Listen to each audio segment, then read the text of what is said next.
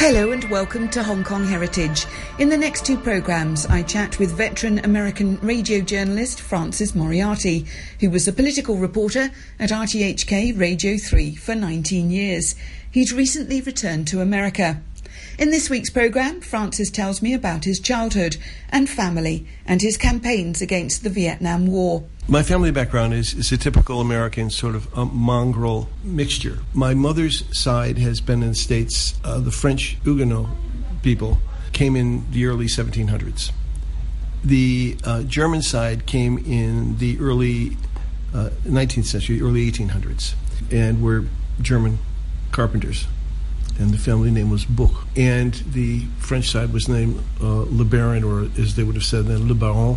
And my great-grandfather and I were one day up in the fields, because he was a farmer, and I asked him about our family history. And he said the story in the family was that there were three brothers in France who were of some nobility, as the name might suggest. Two of the brothers fell in love with the same woman, and the third one conspired with one of the brothers to kill the third.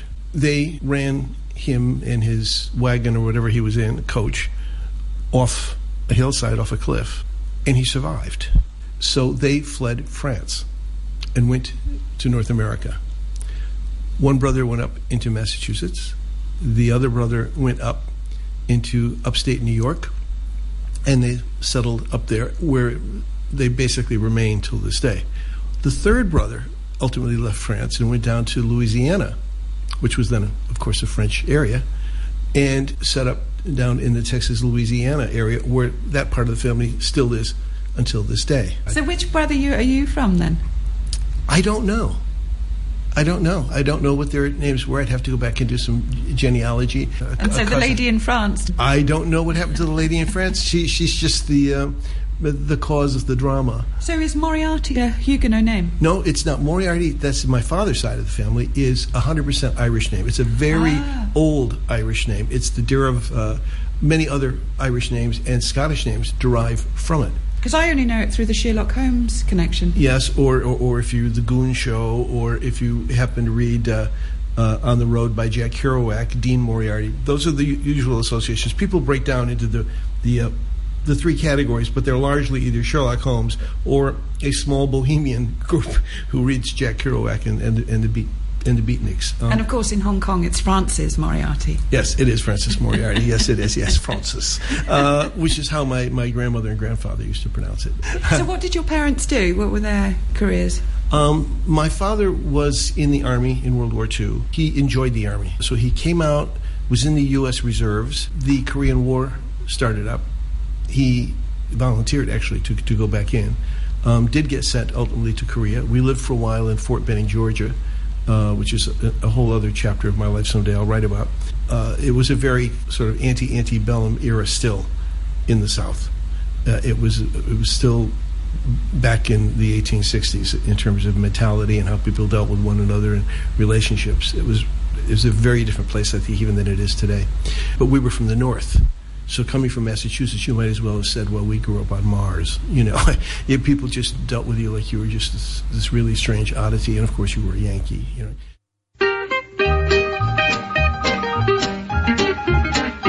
There will soon be an end to this cold and wicked war, when those hard-headed communists get what they're looking for. Only one thing that will stop them, and they're a ferocious fun. If General MacArthur drops an atomic bomb, now over in Korea, our boys have fought and fell. But they died just like heroes amid a minute shot and shell. They had their hands tied behind them and were murdered by the score, by those dirty-minded communists who started this sad war. So my dad did that, and then he went to Korea. And what was he in the Army? He was a sergeant, staff sergeant. And then he went there and he got sick in Korea, which is the beginning of a lot of health problems for him, standing around in frozen rice paddies, and it kicked up problems he had from World War II. So he was air vac'd back to the United States.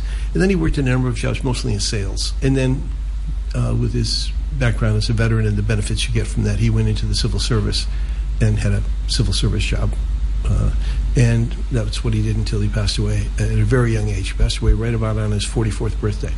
So that was my father's side of the family. So how old were you when your dad died? I was just graduated from high school. I was 17.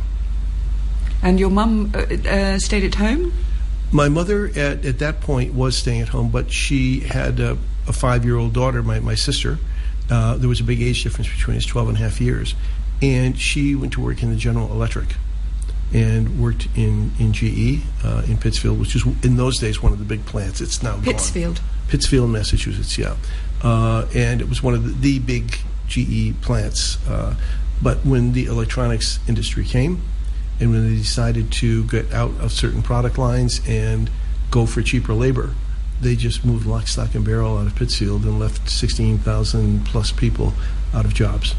So it was a big blow for that community. I decided after I finished college to see the world. So I packed a little stuff in a small, tiny suitcase. So what was your date of birth? October the 14th, 1946. I was a true baby boomer, the first real baby boom. I was born in Pittsfield, Massachusetts, and then you went to Fort Ben. Later. I probably was about 6 when we moved down there, and I did basically the better part of 2 grades of school down there. So was it difficult being a child there? I found it difficult being a child there, not because there weren't other kids. It was just difficult to find other kids who would play with me. Oh, wow. Oh, yeah. We were very discriminated against because we were from the North. We were Catholic, and that was a big no-no. And we had friendly relationships with black people. I mean, just normally friendly relationships, which would set us apart from some other people. So little by little, kids were not available when I wanted to play. Oh, that's very rough on a young child. Yeah, well, it helps set you up in later life for thinking about what you think is right and wrong and how people relate to one another. When you finished high school, you're in America, you're 16, 17? When I finished high school, I graduated in 1964. And then went off to a Catholic men's school in Pennsylvania for 1 year. I was worried about the draft, and a priest helped me get accepted to the school to be sure I had some place to go. Give me an F. Give me a U. Give me a C. Give me a K. What's that spell? What's that spell? What's that spell? What's that spell? What's that spell? Well, come on, all of you big, strong men. Uncle Sam needs your help again. Got himself in a terrible jam way down yonder in Vietnam. Put down your books and pick up a gun. We're gonna have a whole lot of fun. And it's 1, 2, 3. What are we fighting for? Don't ask me, I don't give a damn. The next stop is Vietnam. And it's 5, 6, 7. Open up the pearly gates. Well, there ain't no time to wonder why. We're all gonna die. Went back home and went to a local junior college. Because, of course, you would have been at risk of going to Vietnam. Well, I was of the age to be at risk of going to Vietnam. But when I went out to Pennsylvania, where the drinking age was 18, that's a very relevant part of the story, you needed an ID to show that you were 18, and the only ID anybody would accept was a selective service card, which is the draft. And I went down to the selective service office sharply on my 18th birthday, as required by law, but also because I wanted to get an ID card so I could go get a beer. And the very nice lady working in there started asking me some personal questions, and she said, "And how old's your dad?" I said, "Well, he just passed away. He would have been 44. She said, "Oh, he just passed away. Oh, dear. So you have brothers and sisters?" I said, "Well, I've got a sister." Many years later, I had a brother by a subsequent relationship with my mother, but at that time it was just me and my sister. So she said, "Oh, so no other boys in the family?" I said, "No, just me." And she said, "Oh, was your dad by any chance a veteran?" I said, "Well, yes, he was, and he was in Korea, and he was in World War II." She said, "Oh, he didn't by any chance have any injuries or disabilities, did he?" I said, "Well, as a matter of fact, he had a number of them, and by the time he died, he was getting checks every month for being 100% disabled, although he could move around and drive and stuff, but he had a number of ongoing ailments and problems and heart trouble and what have you." And she said, "Oh, okay, well, we'll be in touch. You'll get your card in the mail." So about 6 weeks later, I get the card, and I open up the envelope, and I'm expecting 2S, which means student deferment. And instead it says 4A. Now, anything proceeding with a 4 in those days was suspicious, because 4F meant you had some sort of physical or mental impairment that prevented you from being able to serve. Your brain didn't work, your feet were flat, something was not good. 4A, nobody had ever heard of. And I went down and I said, what is this 4A? She said, oh, it means that you are the sole surviving son of a totally disabled veteran who died as a result of his disability. And here's your choices. Either you will never serve, you'll never be drafted into the military. If you volunteer to go in the military, you will never see combat. They will not put you in a combat zone. Or you can enlist to go into any military academy of your choice, assuming you can pass the entrance exam, and you'll get a free education. All you need is a nomination letter from your local congressman. I decided that as I didn't have to serve in the military, as I had the deferment, that was going to be it for me. And over time, I became anti-war anyway. So I went from being a very sort of pro-military kid to being very strongly against, I wouldn't say I was anti-military, but I was certainly against the war in Vietnam. And I spent the next several years of my life very actively involved in anti-war movement and protests and organizing. And it's 1, 2, 3. What are we fighting for? Don't ask now, don't give a damn. The next stop is Vietnam. And it's 5, 6, 7. Open up the pearly gates. Well, I ain't no time to wonder why. A lot of the good stuff. Then I got a scholarship at Williams College in Massachusetts, which is a small liberal arts school. I studied the usual stuff, liberal arts education, American studies. And then later I decided, as one would in those days, to pack my little bag and hitchhike across the United States to California. Ended up going to graduate school in journalism at UC Berkeley. I started my career in journalism, not in California. I worked on my hometown paper when I was in the junior college. I was writing sports, and then pretty soon they started... So baseball? I covered whatever sport was available at different times, so they said I have to cover hockey, which I never played, but I started... So that's ice hockey? Ice hockey, yes. So I started to learn how to vaguely what the rules were. And then I covered some basketball, and I covered baseball, and I covered college baseball. Occasionally I would go over and see one of the minor league professional games, because there was a baseball minor league outfit in Pittsfield Red Sox. And football, so when I was at school, I covered school sports and would go up and cover the football games and send the stories in, and you know, doing the work of a reporter and I suppose budding correspondent. And I mean, do you remember, saying, right, okay, this is the career for me, or did it just gradually develop? It just kind of came out and got me. I mean, if I go back further, I was in the 8th grade at St. Mary the Morning Star School, and the nuns were pretty good at picking out people and where they thought you might go in life. So a group of us were plucked out of the class and told that we were going to participate in the Massachusetts State Speech Festival. Massachusetts is the kind of place that would have a speech festival, right? And I said, okay, what category am I going to be in? And they said, radio, news, broadcasting. Yeah. So anyway, the nuns saw something that I didn't, and I ended up then getting a little part-time jobs. They didn't pay me, but I volunteered for a local radio station, and the guy who worked there taught me how to start editing copy with editing pencil. So you're kicking off, as you say, on a sports desk, then you're moving on. We also started producing. By this point, I had graduated from college. So which newspaper are you on now at this point? I started on the Berkshire Eagle, for which I'm, again, writing a newspaper column 50 years later.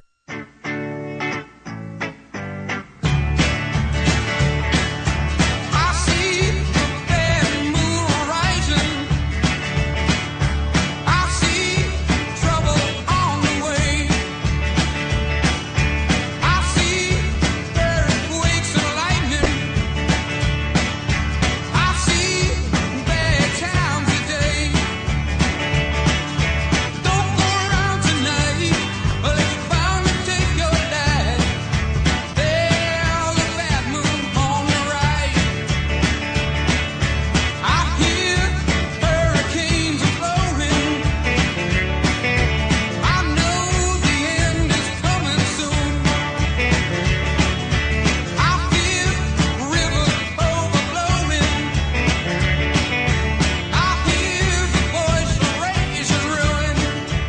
We had a bunch of guys. It was the anti-war period.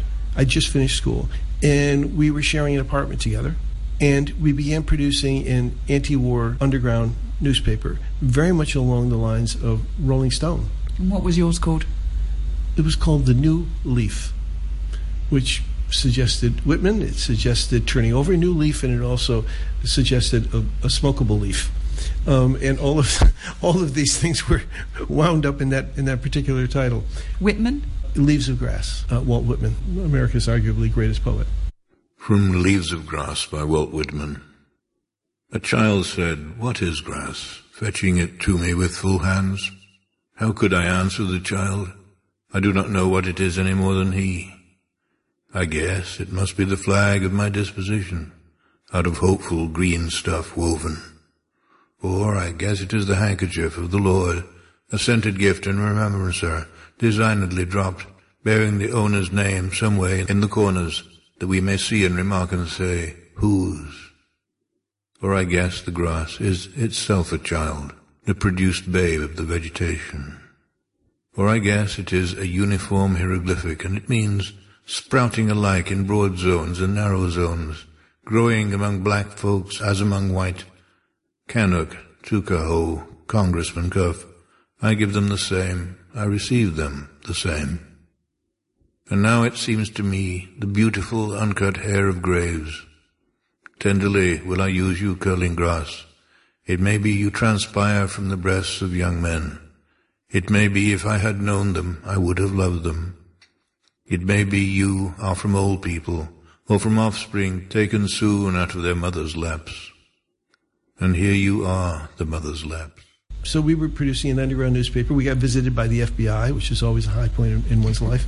And I just decided that I was working there. It was just time kind of to move on, and my girlfriend was ready to move on. And so she took off and went across the United States to California to be with one of her girlfriends. And I thought following was a good idea. So I hitchhiked across the United States and ended up in the San Francisco Bay Area.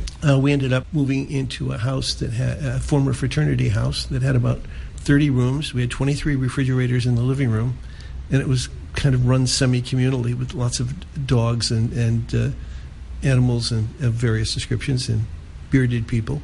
And it was called Toad Hall. 23 refrigerators? 23 refrigerators in the living room, yes, indeed. and they were shared. There were 2 households to a fridge. Right. Yeah, so we had a lot of people. Now, in those days, did you have long hair? Did you have a beard? I had long hair. I had a beard. I had a very full beard. Photos exist of this period of time. One of the guys in the house was the dealer to one of the guys who played in Crosby, Stills and Nash and Young. I had to be reminded sometimes to exhale. It was a very 70s period of time, yeah. And lots of anti-war effort, lots and lots and lots and lots of stuff involved. So demonstrations, silk screening T-shirts that say "Peace Now" and all this other kind of stuff, and being a monitor for million people demonstrations, being one of the people that guarded the stage so that the various different factions wouldn't charge the stage and try to usurp the broadcast. You know, the event out in Golden Gate Park and things like that. Yeah. At that time, were you working as a writer at that point? Yeah, I'd gone out of graduate school to work on a chain of small suburban newspapers down in Silicon Valley. In those days, Silicon Valley was remote. It was beautiful orchards. It was a real paradisiacal garden. And it was just beginning to turn over into Silicon Valley. And people were buying out the orchards and chopping them down and putting in shopping centers. And it was the beginning of what is Silicon Valley. I didn't quite realize what was happening around me. I didn't really see the implication of it. So subsequently, I ended up down in Silicon Valley and working down there and doing stories about environmental impact reports, which were a new thing in California.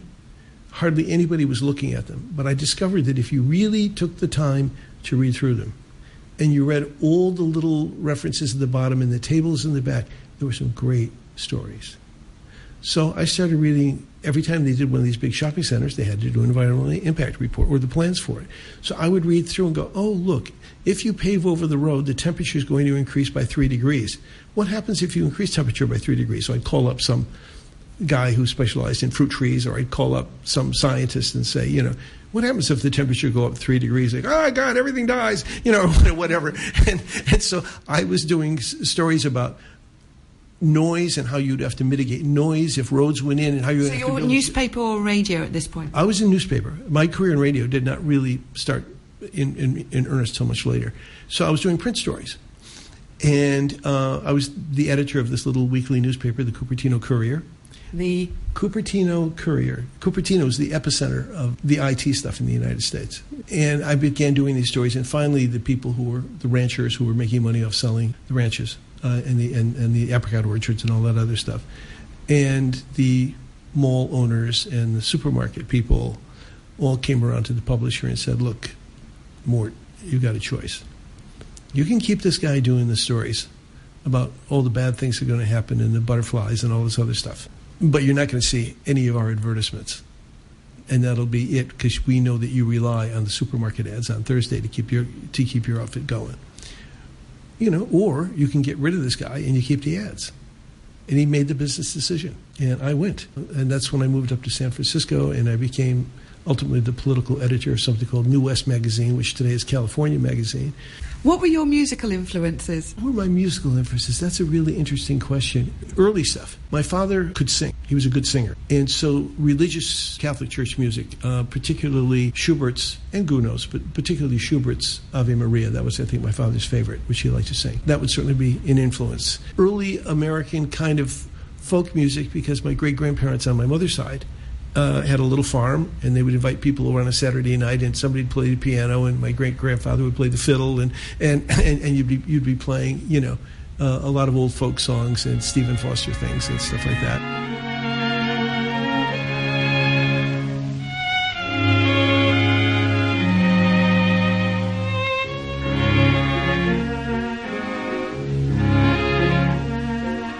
The sun shines bright in the old Kentucky home. 'Tis summer, the darkies are gay.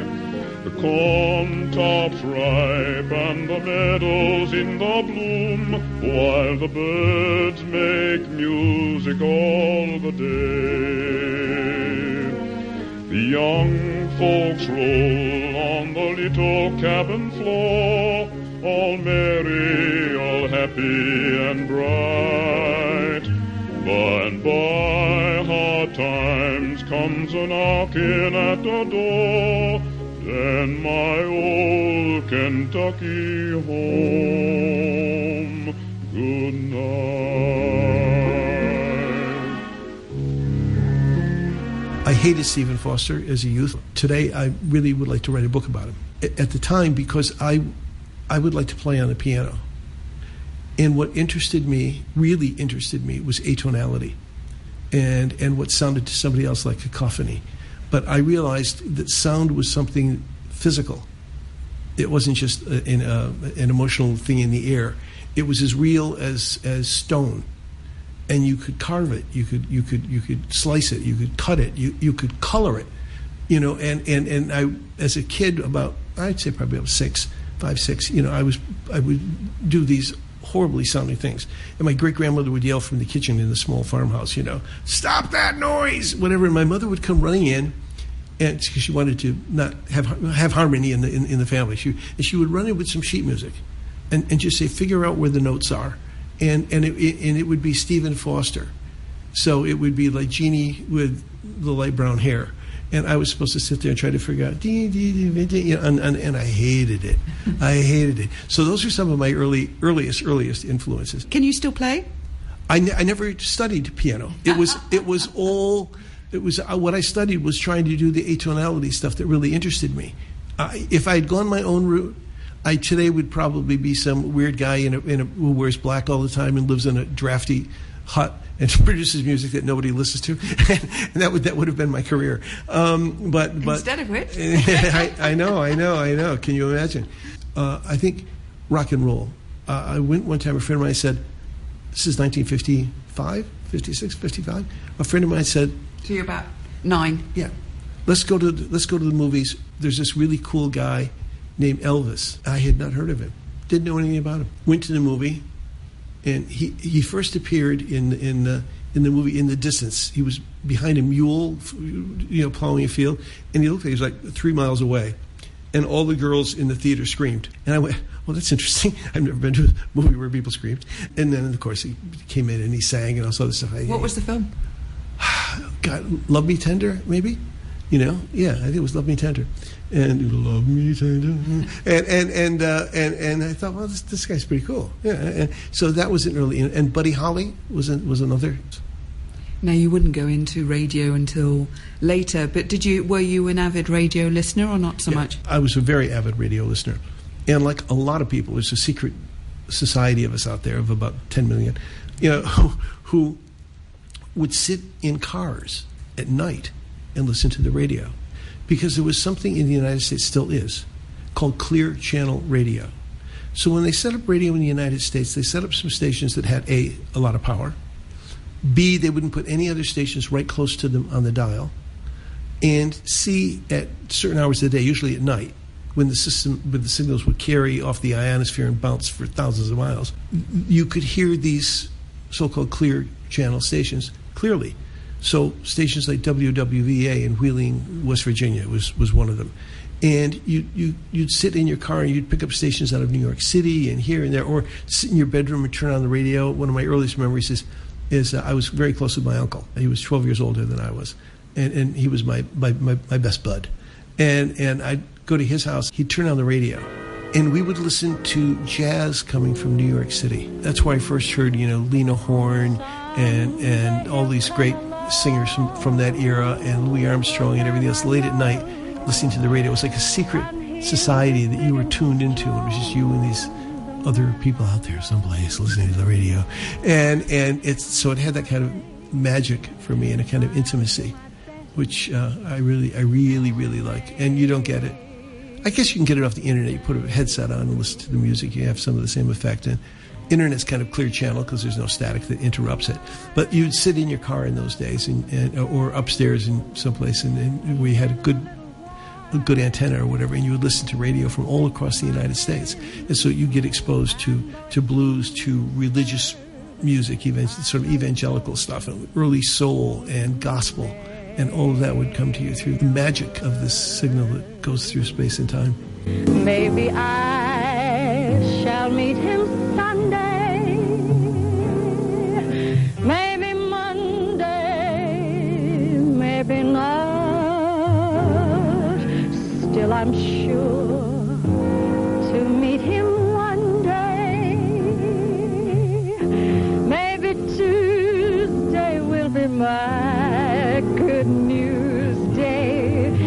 He'll build a little home just meant for two, from which I'll never roam. Who would you? And all else above, I'm waiting for the man I love.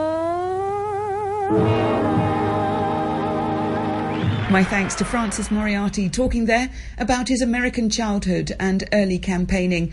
Next week, we talk about his stories and experiences in journalism, the assassination of gay politician Harvey Milk, the Jonestown Massacre, Berlin before the wall came down, and his later career in Hong Kong.